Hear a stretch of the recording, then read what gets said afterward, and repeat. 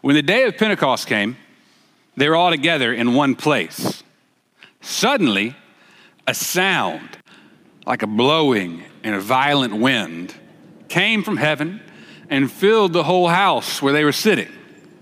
They saw what seemed to be like tongues of fire that separated and came to rest on each of them. And all of them there were filled with the Holy Spirit. And they began to speak in tongues as the Spirit enabled them. Now, there were staying in Jerusalem God-fearing Jews from every nation under heaven. When they heard this sound, a crowd came together in bewilderment because each one heard their own language being spoken. Utterly amazed, they asked, "Aren't these speaking Galileans? Then how is it that each of us hears them in our native language? The Parthians and the Medes and the Elamites, residents of Mesopotamia, Judea, Cappadocia, Pontus and Asia, Phrygia and Familia and Egypt and the parts of Libya near Cyrene, visitors from Rome, both Jews and converts to Judaism, Cretans and Arabs. We hear them declaring the wonders of God in our own tongues." Amazed and perplexed, they asked each other, "What does this mean?" Some, however, made fun of them and said, "They've had too much wine." I want to say thanks be to God. So this is the word of God for us, the people of God, and together we say, thanks be to God. Will you pray with me? Lord, may the words of my mouth and meditations of all of our hearts be acceptable in your sight. O Lord, our strength and our Redeemer. We thank you for your word. May it always be a lamp unto our feet and a light unto our path. In the name of the Father, the Son, and the Holy Spirit, and all people said, Amen. Let me give you a couple more verses. Then Peter stood up when everyone was amazed and perplexed and asked, "Have they had too much wine?" Peter stood up with the 11, raised his voice, and addressed the crowd. "Fellow Jews, and all of you who live in Jerusalem, let me explain this to you. Listen carefully to what I say. These people are not drunk, as you suppose. It's only 9 a.m. Now, this is what was spoken by the prophet Joel. "In the last days, God says, I will pour out my spirit on all people. Your sons and daughters will prophesy. Your young men will see visions, and your old men will dream dreams." That's what's happening. Peter's describing that it's just like Joel said. This morning, we're not in any series. It is Pentecost Sunday, and so we're just going to sit here with this story on this birthday of the church. And I'm reminded of in 2010 when I went to Cuba.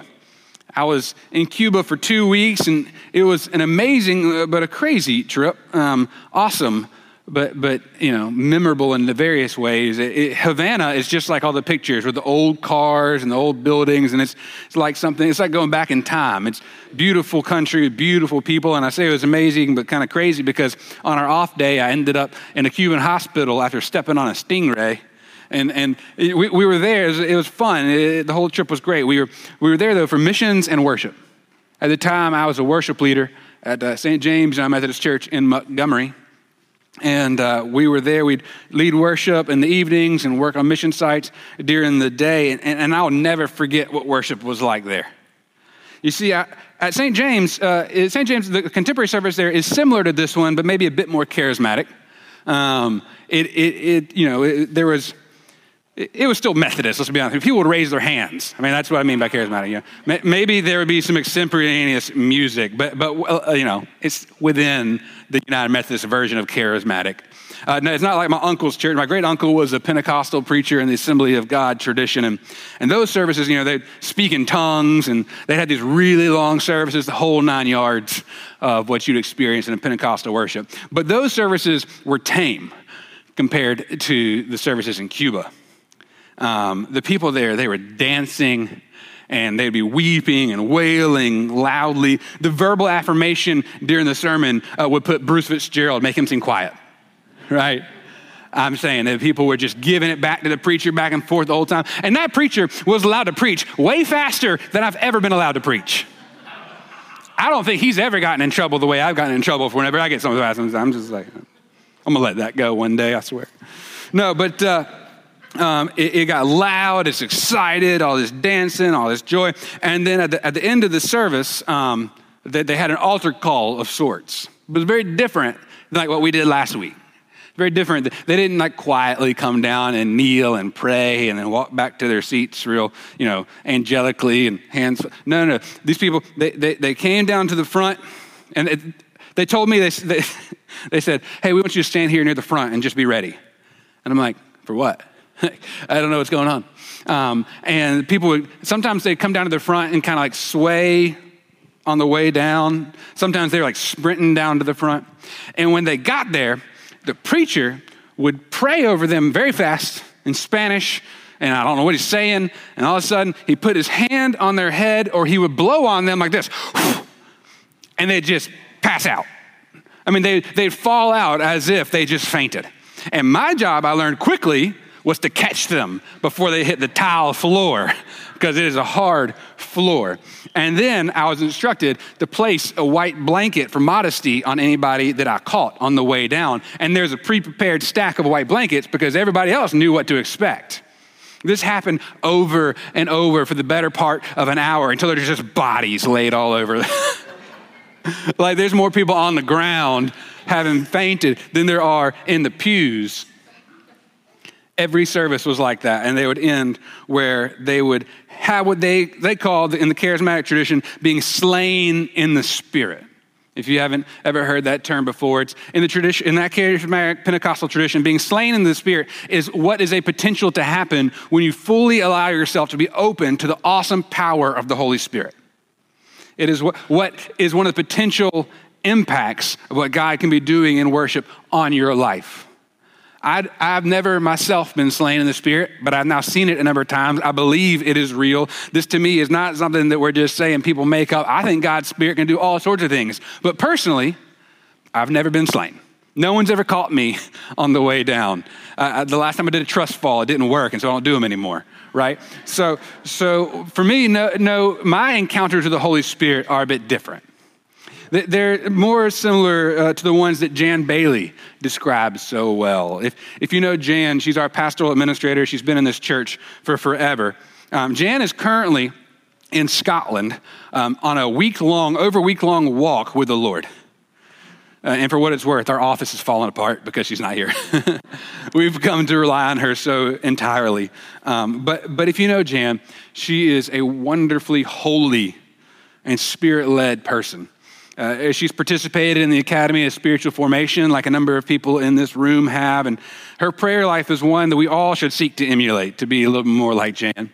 And a few years ago, she went and walked the Camino de Santiago from France all the way to the coast of Spain for where over a month she was walking with the Lord by herself with her thoughts in prayer and with God. And she is now on that journey through the Scottish Highlands, listening to the Holy Spirit. And a couple weeks ago in a staff devotion, when she described the way that she encounters the Holy Spirit, it was more like gentle nudges or a soft breeze that soothes her soul. It's more like she hears the whispers of the Holy Spirit. I'm not sure I'm as in tune with the movements of the Holy Spirit as Jan, but I think my own experiences are in that similar vein. But no matter how you experience the Holy Spirit, no matter whether you are slain or whether you hear a whisper, they can all be traced back to this text, to this day, to Acts chapter 2. This traditional passage we read on Pentecost Sunday, the birthday of the church Sunday. This is one of the most famous passages in Scripture, and it's a very important passage for how we understand the theology of the church and how we understand who the Holy Spirit is and what the Holy Spirit does. As United Methodists, we do not shy away from talking about the Holy Spirit. We love the Holy Spirit. It might not always look like tongues of fire, but it is very much a thing that our church holds fastly to, the presence of God's Spirit. And so our lesson in the Scriptures begins with all the disciples gathered in one place. They're still gathered after Jesus' ascension, which happened last week, and they're hanging out, waiting, wondering what's happening next, what's going to happen. They're also gathered with a bunch of other Jewish people in Jerusalem because it's the festival of the weeks. which is one of the festivals of Jewish agriculture and remembering God's covenant. And so there's a lot of people from far and near that have gathered there in Jerusalem. And while the disciples are there in the house, all of a sudden there is a wind that is violent and loud. And it starts wrapping around the room. And all of a sudden, divided tongues as a fire appeared among them. And the tongues rested on each of them. And they were filled with the Holy Spirit. And they began to speak other languages. This is a wild scene, right? I'm sure you've thought about this before, right? What if you and your friends were all hanging out having dinner, and all of a sudden the wind, like you're in some like haunted house ghost movie, started just moving around, and then fire was on top of you. And you look over at your friend and fire's on top of them, but nobody's getting burned. It is crazy. After all this happened, though, the disciples, they go outside, and a crowd had gathered because they heard that noise, that same noise that we were just hearing whenever I was reading the scripture. Everybody who was there heard this noise, and so they came to where the disciples were, and they heard people speaking in their native tongue, which is odd because Galileans are not what you would call high society.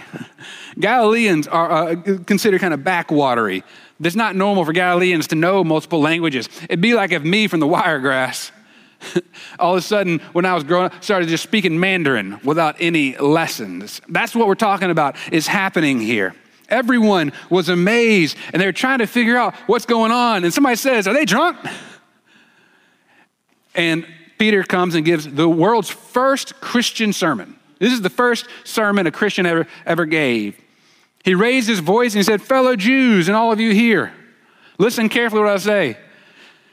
These people are not drunk, as you suppose. It's only 9 a.m, which is one of the funniest lines in the Bible to me. As if like it would have been a logical question to ask if this was 9 at night. He's like, hey, we haven't been having mimosa brunch or anything. They're not drunk. Peter goes on then to quote Joel, who foretold of this day. And then Acts goes on in the parts that we didn't read by telling us what happened because of this encounter with the Holy Spirit. And I want to read the rest of it for you right now. Hear this. It picks up in verse 41. Those who accepted his message were baptized, and about 3,000 were added to their number that day. They devoted themselves to the apostles' teaching and to fellowship, to the breaking of bread and prayer. Everyone was filled with awe at the many wonders and signs performed by the apostles. And all the believers that were together, they had everything in common. They sold their property and possessions to give to one another in who had needs. Every day they continued to meet together in the temple courts. They broke bread in homes and ate together with glad and sincere hearts, praising God and enjoying the favor of all the people. And the Lord added to their number daily those that were being saved. Doesn't that sound really nice? I mean, that is the picture of what I imagine when we think of perfect Christian community, right? I mean, I can't help, like many Christians, being wrapped up in the grandeur of what it would look like to be an Acts 2 church. I heard that phrase a lot in college and then in like pastoral conferences, that we need to be an Acts 2 church, or we need to help create Acts 2 Christians. And I have to admit, it sounds really great. The idea of 3,000 people being added to the church because of an impromptu, unplanned sermon, I've never experienced that. I don't think my sermons have been quite that powerful. Also, when the Bible says that everybody was filled with awe and wonders and signs, it means that there weren't internet trolls there telling them how it's fake. There weren't people being moved by the Spirit and other people being like, nah, that's not real. There's people saying, I don't understand what's happening, but the scripture says everyone was filled with awe and wonder. And the craziest part, though, maybe even more so than the tongues of fire, the different languages, is the fact that all the people for those first members of that early church, that first church there in Acts 2, they sold their property, they sold their possessions to give to anyone in need. Every day they continued to meet, and they broke bread with glad and sincere hearts. As an extrovert, and as a 7 on the Enneagram, that sounds amazing to me. Every day we're just gonna hang out. Every day we're gonna get together and eat and talk and be best friends. My wife was like, that does not sound as amazing to me. as a pastor's wife, she's like, we're going to need little breaks in here, every now and then. But the Bible says, like, even maybe the introverts, because in the way the Holy Spirit was leading, everyone had glad hearts. The biblical scholar David Gushee describes this Acts 2 church as remarkably open to a dynamic and fluid way of operating based on its theology and experience with the Holy Spirit. He goes on to say this, where to go, what to do, how to worship, who should speak in worship, what should be said in worship, how the community should be led, who should lead it, how to relate to outsiders, who should relate to the outsiders. These and many other matters seem to be handled through reliance on the empowerment and direction of the Holy Spirit. And when we read about this utopian vision of the early church, it is natural for us to have everything in us desire to go back there. Let's just go back to that. Let's be just this church and every other congregation operate exactly like the Acts 2 church. But as great as that sounds, it is also a bit of a trap. If we're not careful, we could begin idealizing something that ultimately wasn't sustainable in that form forever. Because here's the thing, the Bible doesn't end in Acts 2. If it did, we should just be Acts 2 churches. But the Bible also has Acts 15, which has the first church argument. And you know what happened at the first church argument? It was settled by the people of the church coming together to discuss and have conversations. We also have 1 Corinthians, which changes the rules established by that first church argument. We have Ephesians and Colossians and the pastoral epistles written by Paul, which give instructions for how the church should operate and organize and how it should relate to one another and to the world. Over time, the church had to develop standards and practices to help it organize and govern and give voice and agency to this new movement as it grew. Because it did grow. And we wanted to continue growing. And the longer the church existed, the more it had to do to understand how it's supposed to operate, what order looks like. Because as humans, we have disagreements. We are not God. We are not perfect. And after a couple days of exclusively relying on the Holy Spirit without any order or established patterns, the people began fighting and arguing about who should be in charge and what should be done. And so the later letters in the New Testament, they do not cease to rely on the Holy Spirit. They just learn how to rely on the Holy Spirit in new ways. They give us a guide for how to discern what God is doing and how the Holy Spirit is moving and speaking to us as a community.